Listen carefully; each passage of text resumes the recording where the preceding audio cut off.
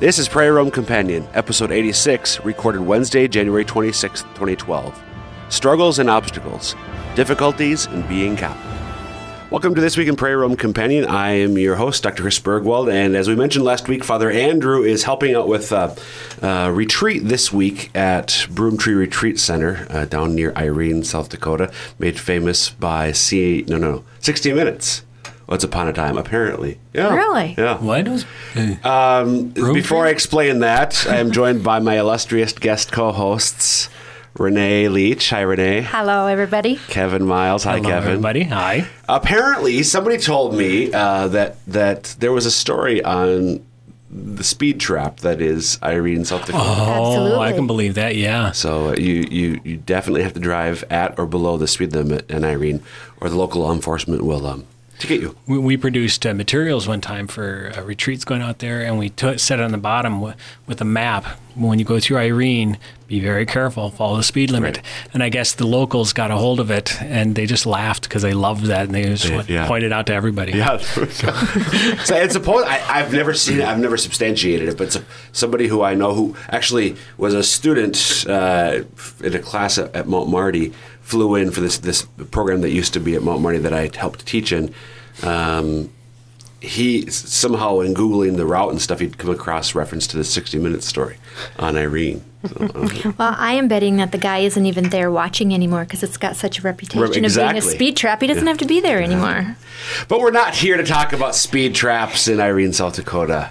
This week we're going to talk a little bit about the challenges, the struggles, the obstacles to either being Catholic, living our Catholic faith, or for people who are interested in the church or know something about the church and have considered joining her, the struggles in becoming Catholic.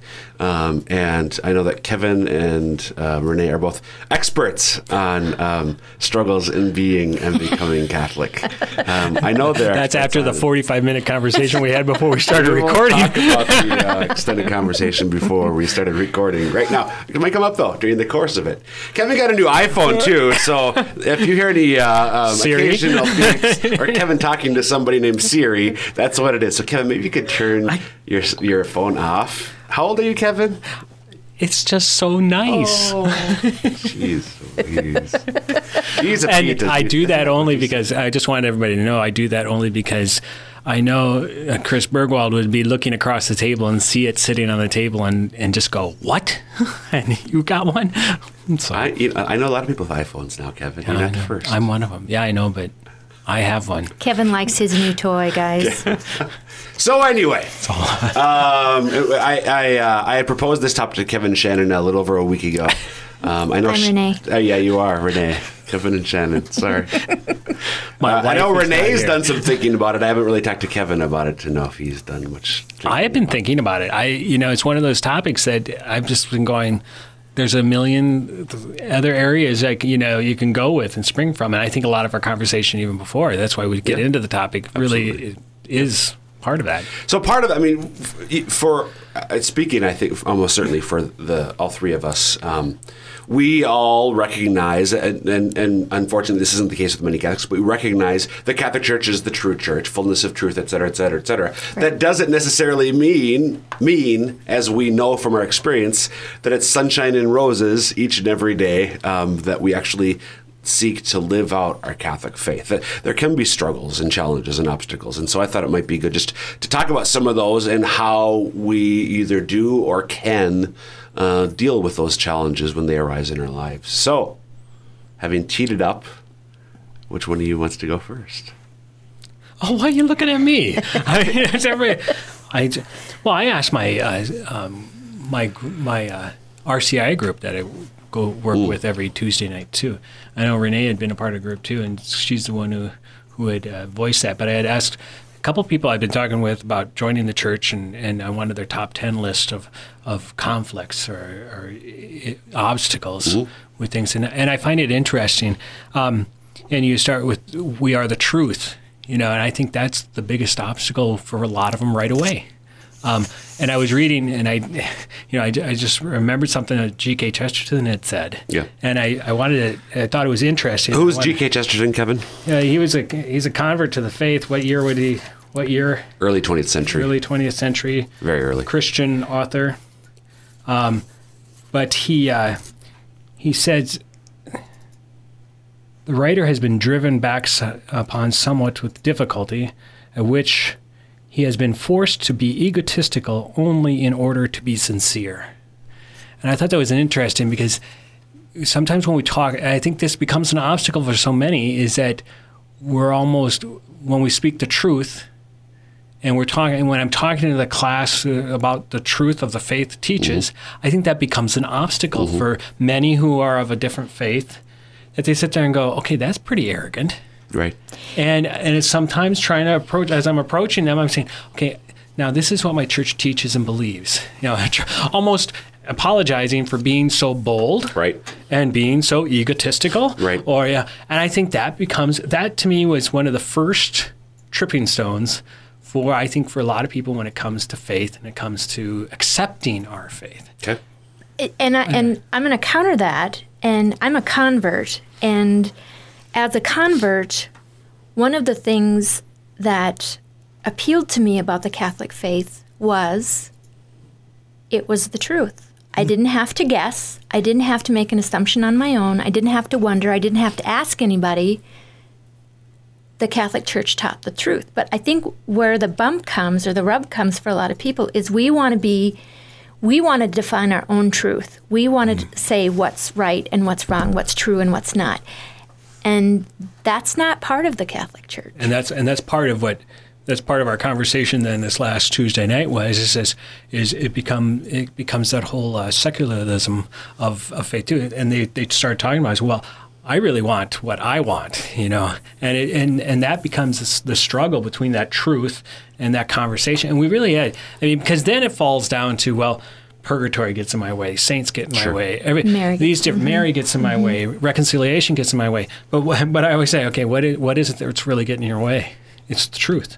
It's really there's criteria behind that the deposit of faith that presents it to us is truth. So really what's getting in our way is still truth. Well, and I would take it one step further. When you talk about truth, I think ultimately what gets in our way is us, because we can maybe understand what the truth is, but in order to live what we believe or live the truth, we have to conform our lives. Mm-hmm. We have to change. We have to change, and that's not something that you can do very easily, or that people want to do sometimes very willingly. Yeah.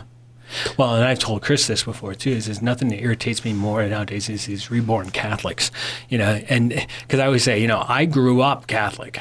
I've always believed that it's the body and blood of Christ. I've been faithful. Then all of a sudden this guy comes in and he's telling me his testimony, and how he's found the faith, how he wandered from the faith and ran away, and then he found the truth, and he comes back, and all of a sudden things are being changed. I'm looking at Chris, but I'm not that he's the one. But you run into that. There's just this movement of people who've rediscovered their faith or discovered the faith, like you, Renee, that you kind of go, as somebody who's been in the church and working for the church, all of a sudden you're coming in going, really?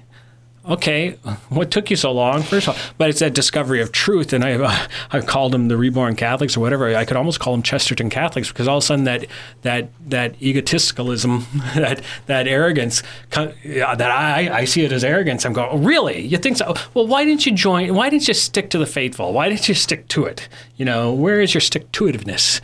To work through those times. Is that a word? Yes. Why didn't you stick to the road, and you would have discovered it within the church? Yeah, you had to go running off, and why'd you have to be the prodigal son? That's.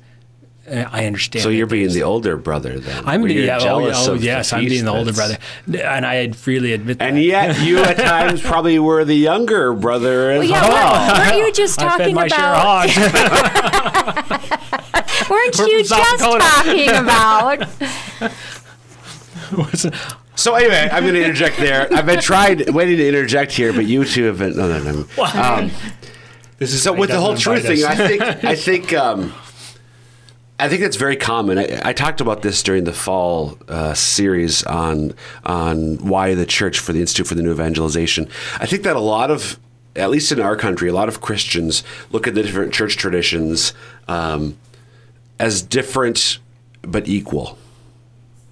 I think a lot of Christians, including Catholics, look at the different Christian traditions the way that we understand the different religious orders within the Catholic Church.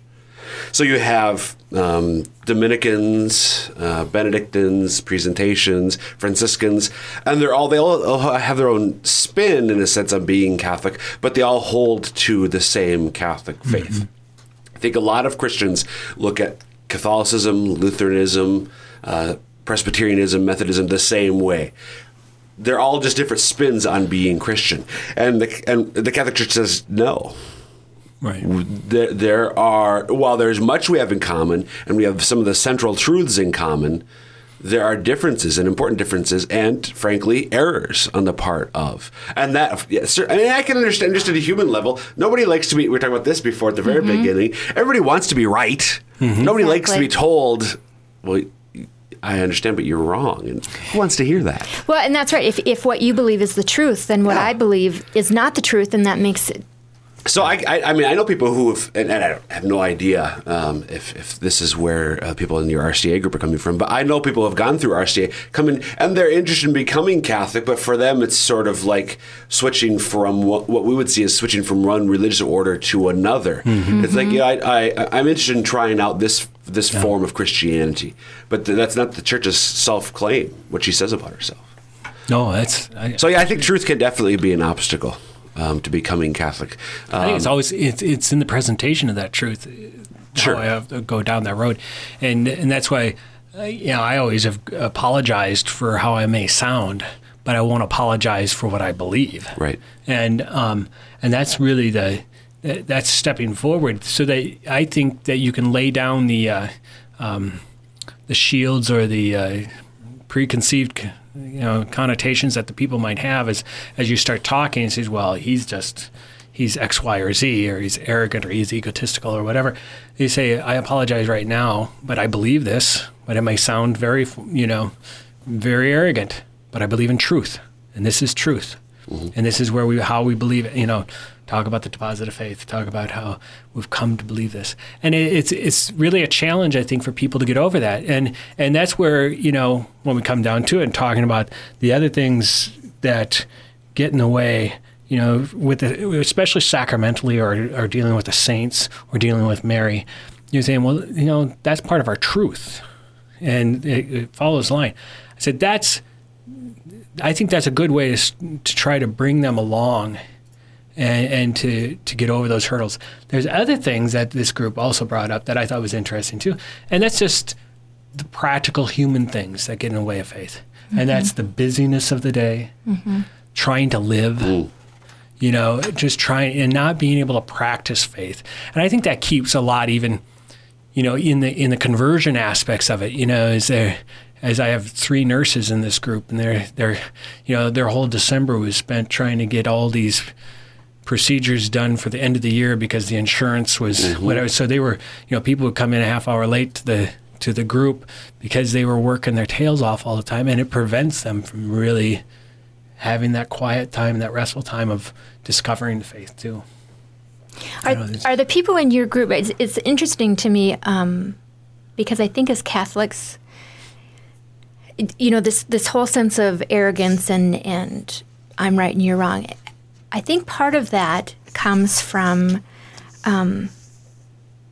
not being good role models of what we believe. I think sometimes as Catholic, we say all these things, but we don't necessarily live what we believe. Mm-hmm. The other thing that I think is interesting is that I think for many Catholics, they go through confirmation class and then they graduate, and then there isn't any continued learning. And I think that's a real downfall for Catholics to evangelize if you don't really know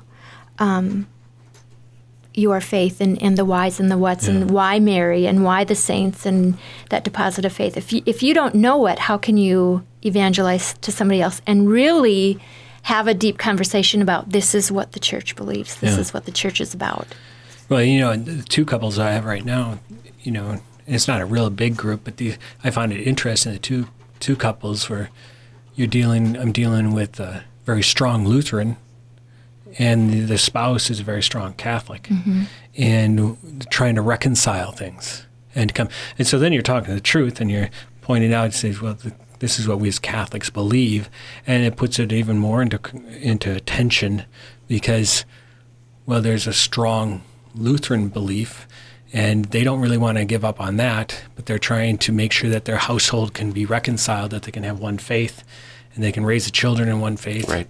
And so there becomes a tension then, too, that it becomes obstacles within that, and that's a whole nother. And so it's not so much wanting to really searching out for truth as much as defending my past and my lived experience versus my spouse's lived experience. And then that becomes an obstacle, too. So. I've actually lived that scenario. When my husband and I got engaged, my mother-in-law, bless her heart, one of their first questions was, when are you converting to Catholic? And my response then was, I'm not. We're both going to change into a different religion. That was my arrogance back then, speaking, not understanding the bigger picture. Yeah. But, is not only just dealing with bringing in, the foundations of another faith and number one, learning what the real differences are between the two and why one is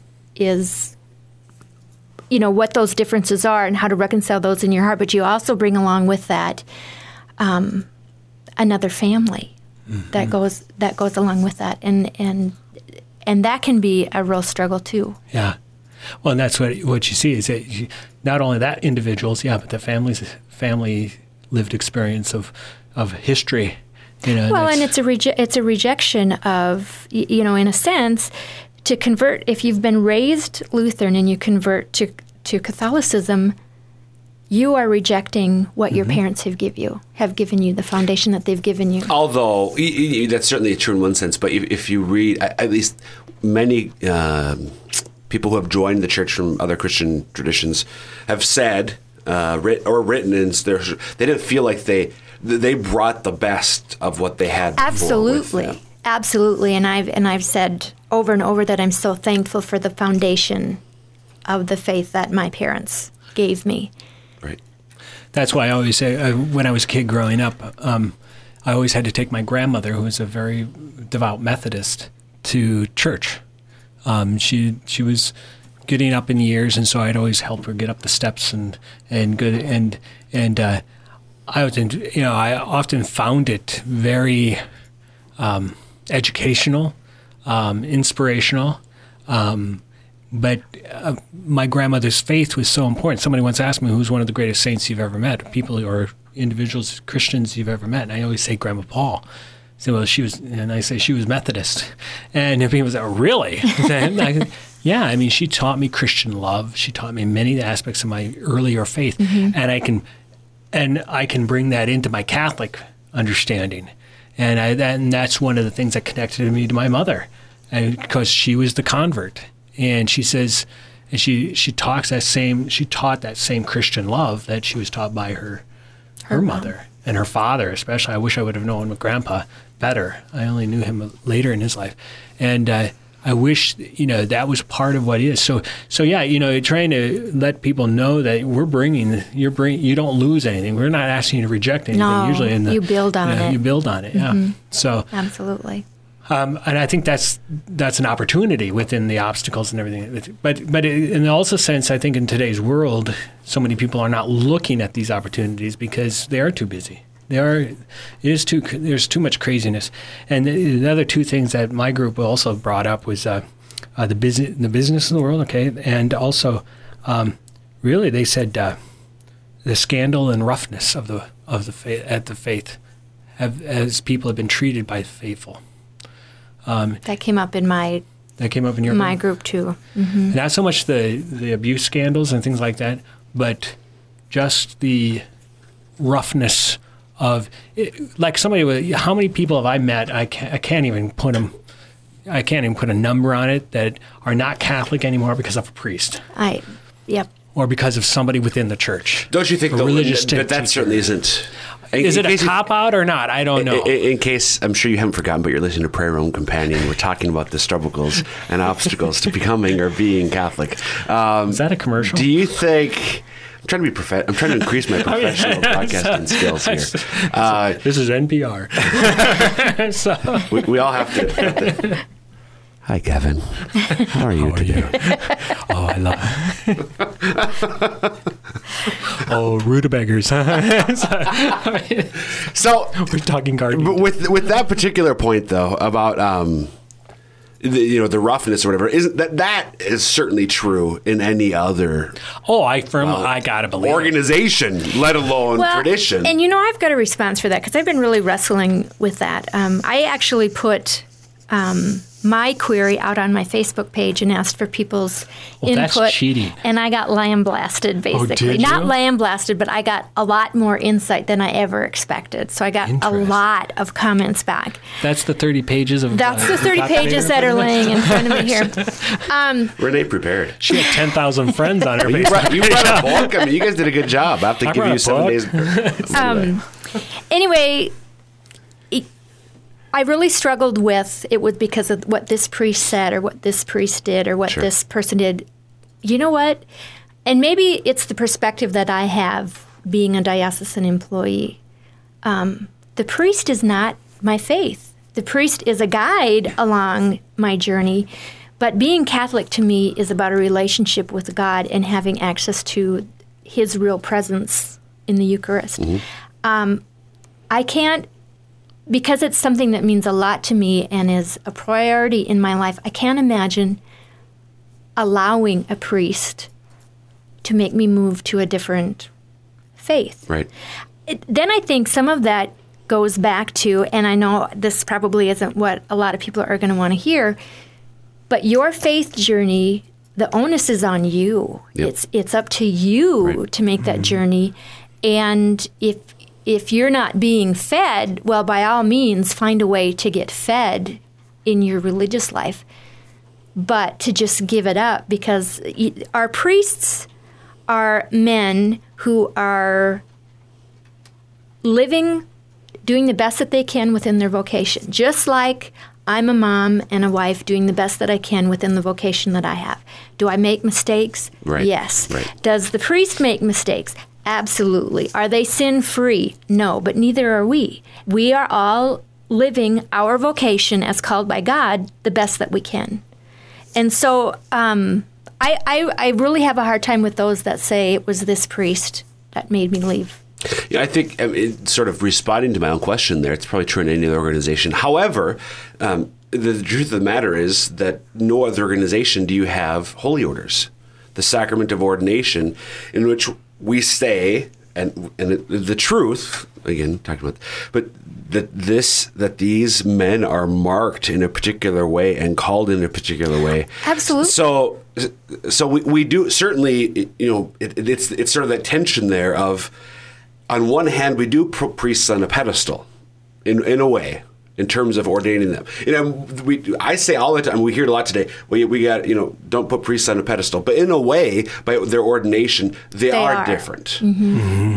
At the same time, in another sense, we do have to take them off that pedestal the way that you were just talking about, Renee. They make mistakes. They're sinners. I mean, just as we are. We're not perfect. Neither are they. And as you said earlier, I think it's a great point that we have to make sure that we can't allow the failures of anybody else in the church, ordained or not, to lead us away from that fullness of truth, the fullness of grace that we have in her teachings, in her sacraments, and so on. I think there's been some examples that in last year, 2011, of some big name, serious, zealous, Orthodox Catholic priests who have really let people down by, leaving the practice of the priesthood or open disobedience with bishops.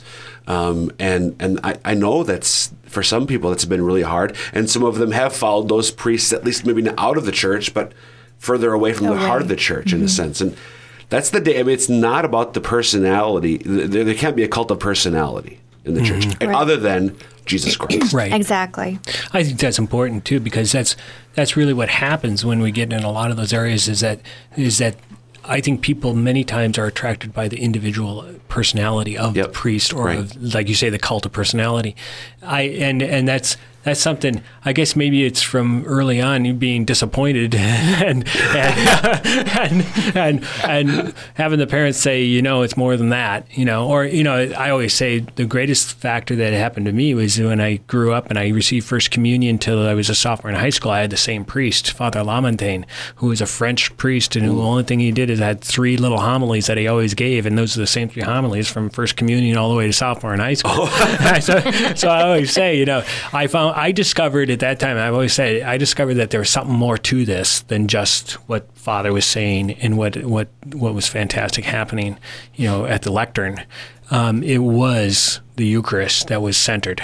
And I learned that as altar boy. And I learned that, and I also learned it from looking at my dad and saying, why are we here? Right. And he says, because of Jesus. Yeah. And that was the sacrament. And so there was through the mundane boredom, you really find that, the church is bigger than just the priest. Yeah. Just in a very simple way, without just when I was saying insults, but being bored. But I still remember the homilies. Yeah. Well, and the other thing that goes along with all of that is, I think, for all of us, our relationship with Jesus is a journey. And so we, when we're young, we have a very simple faith, and we go because Mom tells us we have to go. And then as we mature, we can't just settle for sticking with that same level of belief. Sure. As we mature, we need to continue to explore and to dig and ask questions. And because there's even, I consider myself an okay Catholic, and I worked for the church for 20 years or whatever. But today there's talk about obstacles. Struggles in being. Yeah, I tweeted, I didn't get any response from my tweets. So you got all the Facebook responses. I got no response from my tweet. Well, my tweet was obstacles and frustrations to faith, ... I guess I got to get out of bed this morning. So sometimes just getting up out of bed is an obstacle in its own right, in discovering and growing in my faith. Right. And so, that's, like we were talking about the Magnificat before, my subscription to Magnificat. And I said I quit because they kept piling up. And Chris, you said guilt. So, but it's, it's that part of just taking on the mantle and working at it. And let's face it, that's in a lot of things. If you want to perfect it, you have to work at it. Mm-hmm. Right. It's like any relationship. Mm-hmm. Or anything, any activity. If you want to become very good at something, you have to practice it. We talk about practicing Catholics, doesn't mean that you're... I really don't like that term. I know you don't. Practicing Catholic? Practicing Catholic. Yeah. I'm really Catholic. I'm not practicing, pretending. I'm doing it. Oh, you're a good Catholic. I've had that one. What does that mean? Yeah. I go to church on Sunday. So what else? So and we sort of transitioned to this. Early on, we were talking about the obstacles to becoming Catholic, and we've sort of moved to the struggles and obstacles to actually being Catholic. Anything else, just in the last few minutes that really came either in your own reflection or from people that you talked with, struggles about, for those of us maybe who have been Catholic for a number of years, maybe some of the challenges that you find in continuing? One of the comments that I've heard with the groups that I visited with is there is a little bit of frustration with the change in the new translation. And why do we have to change it? And what difference does it make? And and it's with anything in life. I think you can. Life is 10% what happens to you and 90% your attitude about how that happens. And I believe that any time that you have to stop and think about what you're saying during Mass, that there are all sorts of graces and blessings that come with that. I do. I think it's a good thing that. Those people that have been those cradle Catholics, you cradle Catholics out the Vijay, the group, as I point to Kevin, it just becomes a matter of routine, a matter of rote. Mm-hmm. How many times have you sat in church, Kevin, and just went through the motions and didn't really think about what you were saying? You've never done that? I just still as get, cradle Catholics. No, I still get goosebumps when I take every communion. single time. Yes, I do. Just stay focused. I'm going to sit behind you next time we're at Mass. I can tell you. Human nature. I can tell you. I think it's human nature, and I really do, and that's what I just remember talking to this one young man one time. He's not young anymore, but when I was in campus ministry, and we were talking about the faith, and he was learning the faith, and he came to me, he said, after a daily mass, he says, "Kevin, they don't get it, do they?" I said, "What?" He said, "They don't get that that's Jesus Christ." I said, "Yeah, you're right." I said, it's amazing to have to try to live that belief every single day that when you go to Mass, to how should we respond? And I think, Chris, you had a great response in a book one time. Yeah, I was just thinking of that again. Peter Kraft, he's a professor of philosophy at Boston College, but a great author. Even though he's a philosophy professor, it's very down to earth and understandable. He tells a story in one of his books about bringing a Muslim student of his to Mass and the conversation that he had afterwards. And the Muslim student says, "I just don't get it." And Kraft is like, "I think I understand what you mean, and he misunderstood. He's like, "No," and so he just didn't get what we believe that's Jesus Christ in the Eucharist. And that's not what he was saying. And so the Muslims, no, it's like if I really believed that, if I believed that at the moment of consecration that we were talking about, if that became God, I don't think I could ever get up again. Mm-hmm. And I use that quote a lot. I mean that's so self-indicting, and not that I don't feel guilty about that, right. But just a reminder that this is how somebody of a completely different faith, is a Muslim who recognizes that if he believed what we did about the Eucharist, he doesn't know that he could ever get off his knees again. And so what does that mean? What does that say about us? Yeah, and that's exactly what I'm saying. I mean, saying, even... I'm cradle Catholic too, Kevin, so maybe... Right, but it's even getting on my knees or laying... You talk about when God, the Old Testament God, lay down on your face, you're on hallowed ground. Right. And here I'm presumptuous enough even to walk forward and reach out. Yeah. And I think there's... Are you looking to talk about the communion rail here? I told you from First Communion on, we knelt and received on the tongue. So I was communion rail all the way until I was a sophomore in high school. So, I mean, there is the opportunity that we need to reflect on what we are receiving and what we've gotten, and I totally agree. But it's also that terrible thing that happened, and when sin was introduced to the world, and it conflicts and it gets in my way, and I continually have to work against it. Yeah. And it's the sin within me, and let's face it can be the evil one. It can be, however we want to say it, but it's there. Absolutely. And that's my distraction.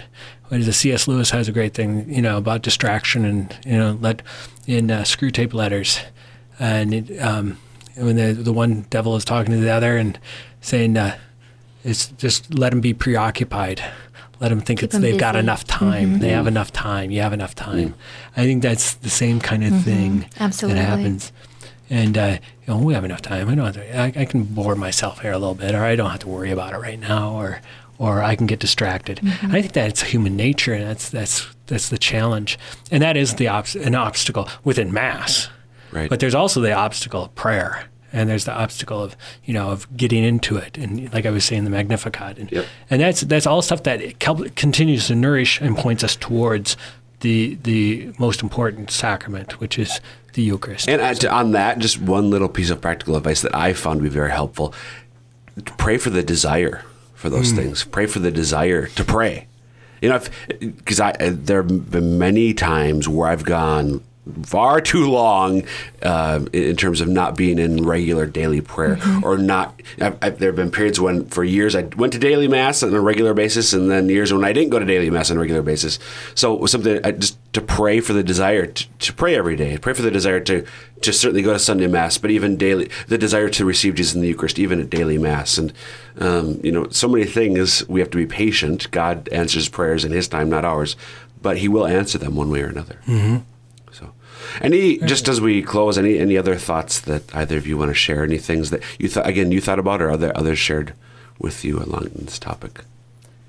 I mean, I think it's what I really love about it, though, when you came up with this topic, was it was broad enough and wide enough that we could really take life experiences and look at what was happening. Right. I think really what we all need to do is we need to sit back and read 20 pages of Renee's Facebook pages and just see where we can go from there.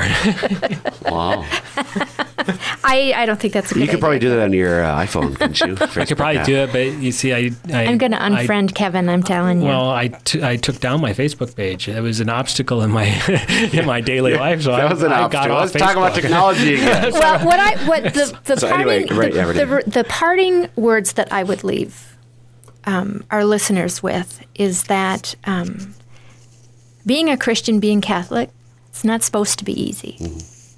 It's supposed to be a challenge. It's supposed to make us grow, and it's supposed to make us stretch and become better than what we are. So if you're struggling, to me, that's a good thing. Amen. Good. That's a good word. I'm not going to add anything to that. Thanks for listening. We'll be back next week with another episode of Prairie Roam Companion. God bless.